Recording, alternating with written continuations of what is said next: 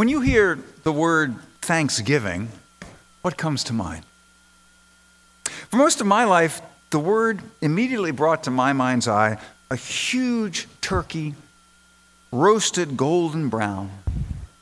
Next, I saw potatoes, stuffing, peas and onions, gravy, and of course, pumpkin pie. Then I saw children and parents and grandparents and aunts and uncles happily gathered around the table. Of course, I was thinking of the famous Norman Rockwell painting rather than any family I've actually ever been acquainted with.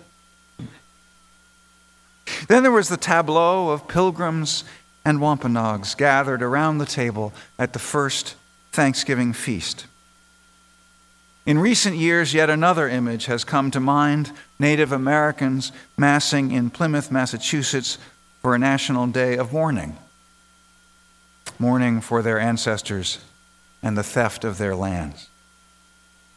I wonder if so many European Americans like me love the story of pilgrims and Indians sharing the first Thanksgiving because it embodies the fleeting promise of peace and friendship between Native Americans and Europeans. All of us know, even the children dressed up as pilgrims and Indians in a Thanksgiving pageant, even they know it didn't turn out that well. So we cling perhaps even more wistfully to the story and turn our faces from the truth. The story I tell this morning I learned from Chuck Larson, a teacher and historian of Ojibwa and Iroquois heritage. When the Pilgrims arrived in 1620, the fields and forests were already dotted with villages of the Wampanoag people. They lived in round-roofed houses of birch bark. They fished in the rivers and hunted deer in the forests. They called the turtle, the deer, and the fish their kin. Everything in nature they respected as an equal. How strange it must have been for them to see a pilgrim ship on the horizon. Did they feel excitement, fear, joy? Whatever they felt, the Wampanoags knew what it was like to go hungry, and they always shared with any guest whatever food they had. Without their help, the Pilgrims might not have survived. Their wheat wouldn't grow in the rocky Plymouth soil. Nearly half of them died their first winter here. Then a Wampanoag named Tisquantum decided to help them. Tisquantum, called Squanto by the British, had sailed to England 15 years earlier with the explorer John Weymouth, who became a friend. But after returning to New England, Tisquantum was captured by a British slaver who sold him into slavery in the Spanish Caribbean. Miraculously, Tisquantum made his way back to England and found John Weymouth, who paid his way back to Massachusetts. After his narrow escape, no one could have blamed Tisquantum for hating white people. But that wasn't Tisquantum's way. Rather than let the Pilgrims starve, he taught them how to survive. He brought them deer meat and beaver skins. He taught them to plant corn, to use fish for fertilizer, to build sturdy houses. He showed them which plants would harm and which would heal. He showed them how to dig for clams and to get sap from maple trees. By autumn, with Tisquantum's help, the Pilgrims had recovered their strength. In England, they had traditionally given thanks for the autumn harvest and celebrated with a feast. So the Pilgrim captain, Miles Standish, invited Tisquantum and the Wampanoag leaders Samoset and Massasoit to bring their families to a Thanksgiving meal.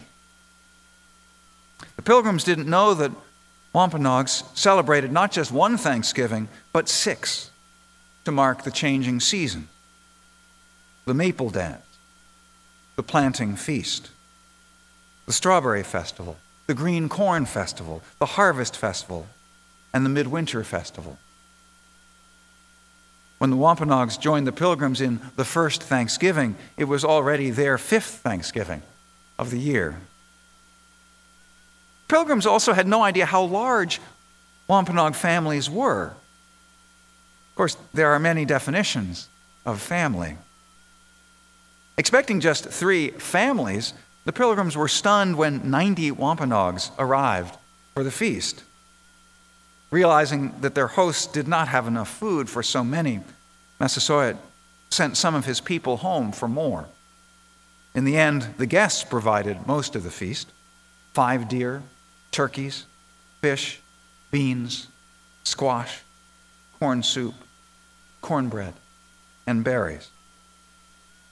Captain Standish sat at one end of a long table, and the chief Massasoit sat at the other end. Since Wampanoags usually ate on mats or furs on the ground, it must have felt odd to sit at a table, and probably pretty uncomfortable. The Wampanoag men and women ate together, while the Pilgrim women stood aside and waited until their men had finished, as was their custom. The feast lasted 3 days. Then Massasoit and Miles Standish promised peace and friendship between their peoples. And the Wampanoags agreed to let the Pilgrims build their new town of Plymouth on Wampanoag land. Plymouth, of course, still stands. But the peace and friendship of that Thanksgiving did not last. Hungry and frightened, the Pilgrims welcomed the Wampanoags and their help. Once safe and well-fed, the Pilgrims looked down on the Wampanoags as savages. They told them Indian ways were wrong. They told them they had to accept the Christian religion. More and more ships brought more and more settlers. Now they didn't want the Wampanoags' help. They wanted their land, and they took it. The Wampanoags fought back. Within a few years of that first shared Thanksgiving, the children of the Pilgrims and the Wampanoags, who had broken bread together, were killing each other in King Philip's War. So I find in the history of Thanksgiving at least 2 lessons. One easy and one hard. The easy one we all know, that whatever our nation or race or religion or language, we are all one family. And we have to help one another. Easy to know, harder sometimes to practice. The still harder lesson is that pride and greed and violence are part of our history and part of our character. And if we do not value peace and compassion more than security and religious certainty, we will not be giving thanks, but shedding tears over broken promises and bloodshed. As we sit down to our Thanksgiving meals, if we are fortunate enough to have a Thanksgiving meal, let us remember the meal shared by Pilgrims and Wampanoags in gratitude and hope. Let us remember the joy and promise of that moment and the sorrow to come. Let us remember that our future is held in the balance of love and fear. Let us choose love. Amen. Ashe. And blessed be.